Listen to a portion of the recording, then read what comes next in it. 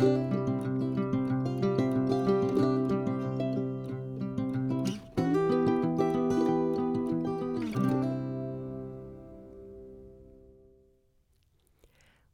to A Treasury of Good Things. I'm your host, Cheer Helton, and I'll start us off with a prayer before we begin our readings. Heavenly Father, I thank you so much for this day. I thank you for placing on my heart this hymn and for helping our other readings to fall into place with that hymn. Father, I come into these podcasts every time wondering what you're going to have me speak about. I never plan ahead. I sit down and whatever hymn has been in my mind that day, I know that's the one that you want us to sing. And then the pieces just come together, Father, and it's exciting. I'm as much a bystander to this as any of my listeners. And so, Father, I pray for your blessings over this, knowing that you've already blessed it by giving me what you've given me. But I pray for each of my listeners that you would help them to hear something today that lodges in their heart and reminds them of you throughout the rest of their day. Thank you, Father, for being with us. Thank you for meeting each of us where we're at today. We love you so much, and we pray that you would help us to continue to love you more and more each day. In Jesus' name, amen. The readings today that really influenced what I decided to talk about stemmed from Fox's Book of Martyrs. So the next thing we're reading about in Fox's Book of Martyrs is really the real beginning of the persecution of the church. So not just the apostles being persecuted, not just church leaders, but Christians as a group were really sought out and persecuted. And we're going to be reading about Nero today. And so the tone of each of these readings, of our liturgy, of our hymn, of our psalm, are all focused on where that believer might have been, the despair of finding yourself in the frightening position of being persecuted, and the doubt that maybe some of these Christians were feeling. I mean, a lot of times we read these stories about Christians and they meet their end with a joyful heart, knowing that this is an offering up to God. But at the same time, there had to be Christians that were just grieved and wondered, did I believe the right thing? Have I made a mistake? Am I dragging my family down a path that is going to lead to their end? Did I miss something? Is this right? And so each of the readings today are focused on that place that we might find ourselves as a Christian in doubting. But then what do we do with doubt? What do we do when we're just not sure?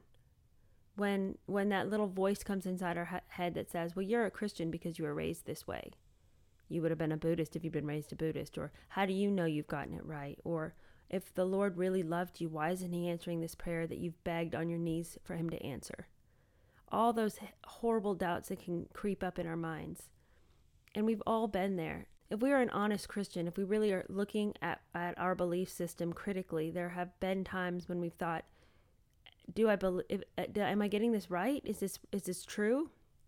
And so that can lead to some dark days. That can lead to some dark nights as we question, and it can be frightening and scary. And these readings are all aimed at some of those feelings that we sometimes face as Christians.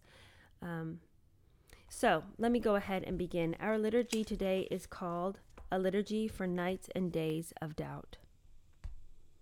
I would that my heart was ever strong, O Lord, my faith always firm and unwavering, my thoughts unclouded, my devotion sincere, my vision clear. I would that I dwelt always in that state wherein my belief, my hope, my confidence was rooted and certain. I would that I could remain in those seasons when assailing storms seem only to make faith stronger, proving your presence, your providence. But it is not always so. There are those other moments, as now, when I cannot sense you near. I cannot hear you, see you, touch you. Times when fear, depression, or frustration overwhelm and I find no help or consolation.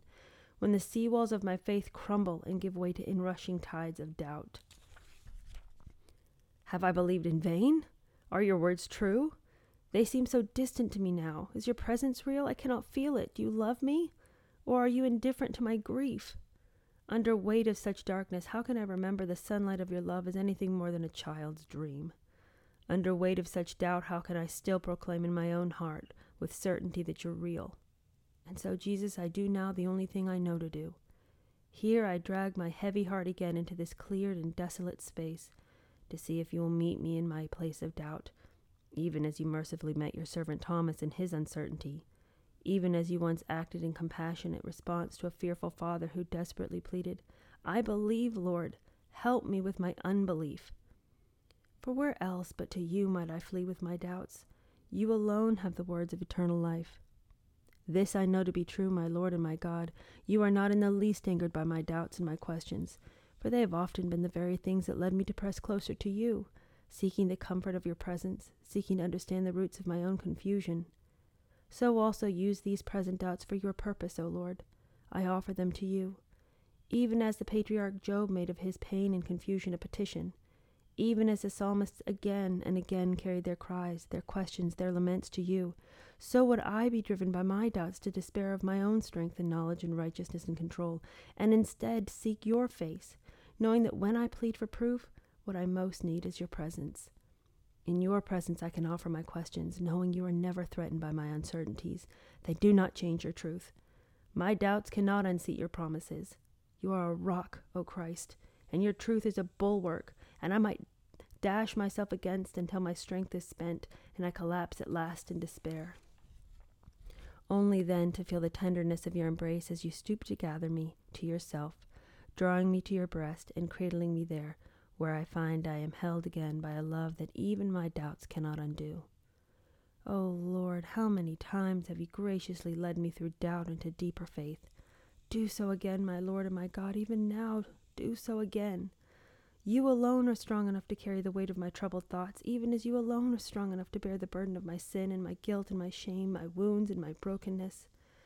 O Christ, let my doubts never compel me to hide my heart from you. Let them rather arise as questions to begin holy conversations. Invert these doubts, turn them to invitations to be present, to be honest, to seek you, to cry out to you, to bring my heart fully into the struggle rather than to seek to numb it. Let my doubts become invitations to wrestle with you, such dark nights of the soul, as Jacob wrestled with the angel, until the day breaks anew, and I am fresh wounded by your love, and resting in the blessing of peace again in your presence.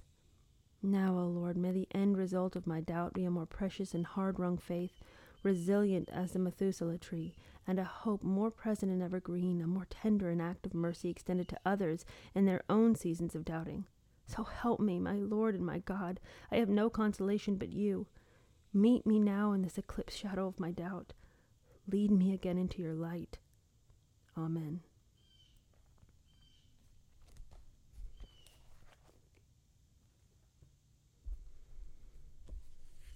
I'm going to go right into Fox's Book of Martyrs. I don't think that liturgy needs anything added from me. It was so wonderfully stated. And I think with that in our minds, that emotional state in our minds, let us go into the persecution under Emperor Nero. Nero was the 6th emperor of Rome and reigned for 15 years. He was a paradox, a man of great creativity combined with a vicious temper and extreme cruelty. It is said by many that it was Nero who ordered Rome to be burned and then blamed it on the Christians to turn the wrath of Rome's citizens away from himself. Others say he was not in Rome when it burned. Whichever way it was, Christians were blamed for the fire that lasted 9 days, and during which the hunt for Christians increased and became a dreadful persecution that lasted for the rest of Nero's reign. The barbarous acts against the Christians were worse than any that had previously endured, especially those committed by Nero. Only a Satan-inspired imagination could have conceived them. Some Christians were sewn inside skins of wild animals and torn at by fierce dogs. Shirts, stiff with wax, were put on others, and they were then tied to poles in Nero's garden and set on fire to provide light for his parties. This cruel persecution spread through the Roman Empire, but it only succeeded in strengthening the spirit of Christianity rather than killing it. Along with Paul and Peter, several of the 70 appointed by Jesus were martyred also, among them Erastus, treasurer of Corinth, Aristarchus, the Macedonian, Trophimus, the Ephesian, Barasobas, whose surname was Justus, and Ananias, bishop of Damascus, whom the Lord sent to Saul. cannot imagine the deprivation of a person that would put a wax shirt on someone, tie them to a pole, and light them and use them as torches for a party. Moreover, what was going on in the minds and the hearts of those who attended those parties? I think sometimes we look about us and we see the darkness of today and we think, could it get much worse? And I would venture to say, no one is putting a wax shirt on any of us Christians and lighting us on poles and putting us up in gardens for parties. I think that the world has seen dark days and has always seen dark days, and it will see darker days and darker days. But there's nothing new under the sun. We don't need to spend time in fear and in worry. The Lord has asked much of his church, but the Lord is not asking more of us now than he has ever asked of us before. On the heels of our liturgy and our reading about Nero, let me share this hymn with you. This is a new hymn to me. In the last couple years, I had not heard this hymn before, but I really, really, really like the text of this hymn. It goes along really well with the reading, the liturgy, and the history that we read, because this hymn is addressed to the person who is in a season of depression, of sadness, of fear, of darkness, of wondering, Lord, where are you? Why are you letting this happen? And grappling with God. It's called God Moves in a Mysterious Way. And the text was written by William Cowper. He is a well-regarded early British romantic poet, and the only one who also wrote hymns. Cowper's mother died when he was 6 years old, and his father sent him to a boarding school. It was not a happy situation, and he spent most of his life grieving for his mother. Though he was highly intelligent and learned multiple languages, he never sustained a job other than writing poetry or stories. Severe depression dominated his life, and often he did not want to live. But God sustained Cowper. John Newton, of the Amazing Grace, befriended and cared for him, which resulted in a close, lifelong friendship and collaboration. Together, they created the historically important hymnal, Olney Hymns. Renowned British hymnologist Eric Routley compares this hymn next to a Rembrandt painting. Its dark background sets off the bright light of truth in the foreground. Over it, Cowper wrote John 13:7. You do not realize now what I am doing, but later you will understand. And the tune is from a Scottish psalter from 1615. The tune Dundee first appeared in the Scottish Psalter of 1615, named after the city of Dundee, Scotland. The city was known as the Scottish Geneva during the Scottish Reformation. Written in a French style, it is sometimes called French. So the text of this beautiful hymn goes like this. God moves in a mysterious way his wonders to perform. He plants his footsteps in the sea and rides upon the storm. Deep in unfathomable minds of never-failing skill, he treasures up his bright designs and works his sovereign will. You fearful saints, fresh courage take, the clouds you so much dread are big with mercy and shall break in blessings on your head. His purposes will ripen fast, unfolding every hour. The bud may have a bitter taste, but sweet will be the flower. Blind unbelief is sure to err and scan his work in vain. God is his own interpreter, and he will make it plain. The line that, when I've sung this hymn before, the one that always chokes me up, is the one that says, You fearful saints, fresh courage take. The clouds you so much dread are big with mercy and shall break in blessings on your head. Oh, aren't there things in our life that we are so fearful of? Lord, don't ask that of me. Please, I'll take anything, just don't ask that of me. Or we're walking in a season where it feels like it's just not ending. The thing that God keeps asking of us is not ending. And we dread another day of it. And it says in this hymn so beautifully that the clouds you so much dread are big with mercy and shall break in blessings on your head. I can barely read that without tearing up, because it is so true of the Lord that what he asks of us is never devoid of meaning. There is not one heartache, not one heartbreak he asks us to walk, that there is not something he will do with it. And I know that sounds in some ways like such a pat Christian thing to say, but I have, from my own experience, the greatest griefs of my life have on the other side been the things that the Lord used the very most to make me into a person that's worth being around. I love that hymn. And this is the way the tune goes. God moves in a mysterious way, his wonders to perform. He plants his footsteps in the sea and rides upon the storm. Very simple. But boy, that text is deep, isn't it? All right, and now for our psalm. I chose Psalm 6. O Lord, rebuke me not in your anger, nor discipline me in your wrath. Be gracious to me, O Lord, for I am languishing. Heal me, O Lord, for my bones are troubled. My soul is greatly troubled. But you, O Lord, how long? Turn, O Lord, deliver my life. Save me for the sake of your steadfast love. For in death there is no remembrance of you. In Sheol, who will give you praise? I'm weary with my moaning. Every night I flood my bed with tears. I drench my couch with my weeping. My eye wastes away because of grief. It grows weak because of all my foes. Depart from me, all you workers of evil. For the Lord has heard the sound of my weeping. The Lord has heard my plea. The Lord accepts my prayer. All my enemies shall be ashamed and greatly troubled. They shall turn back and be put to shame in a moment.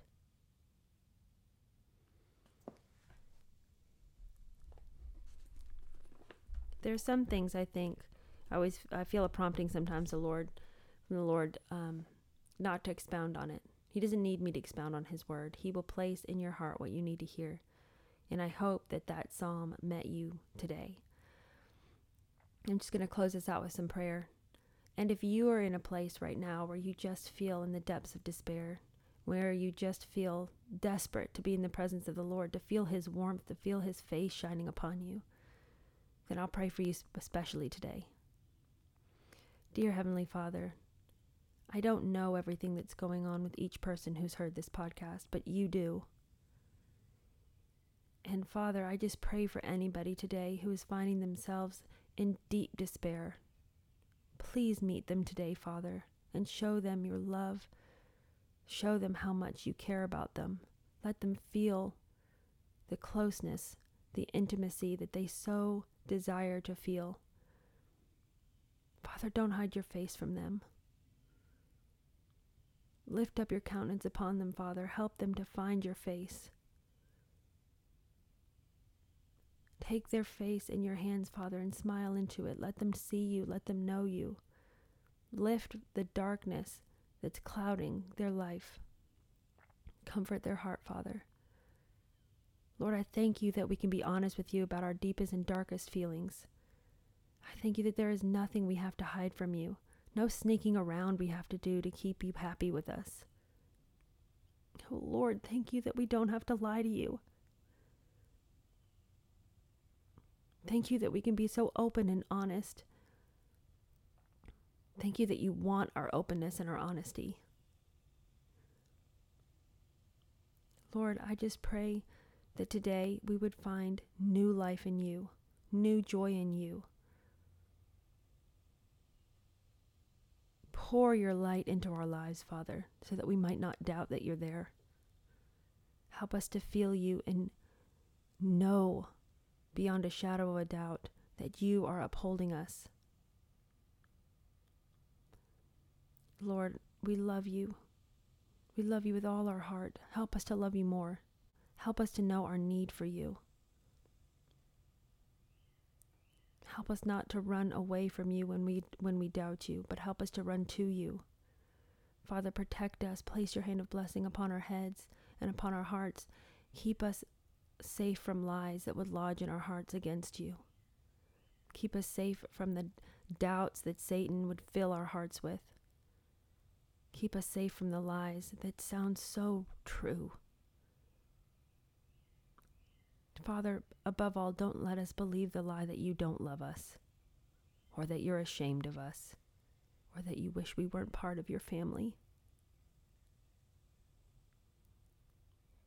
Father, bless us with an overflow of knowledge about how much you delight in us. In Jesus' beautiful name, amen.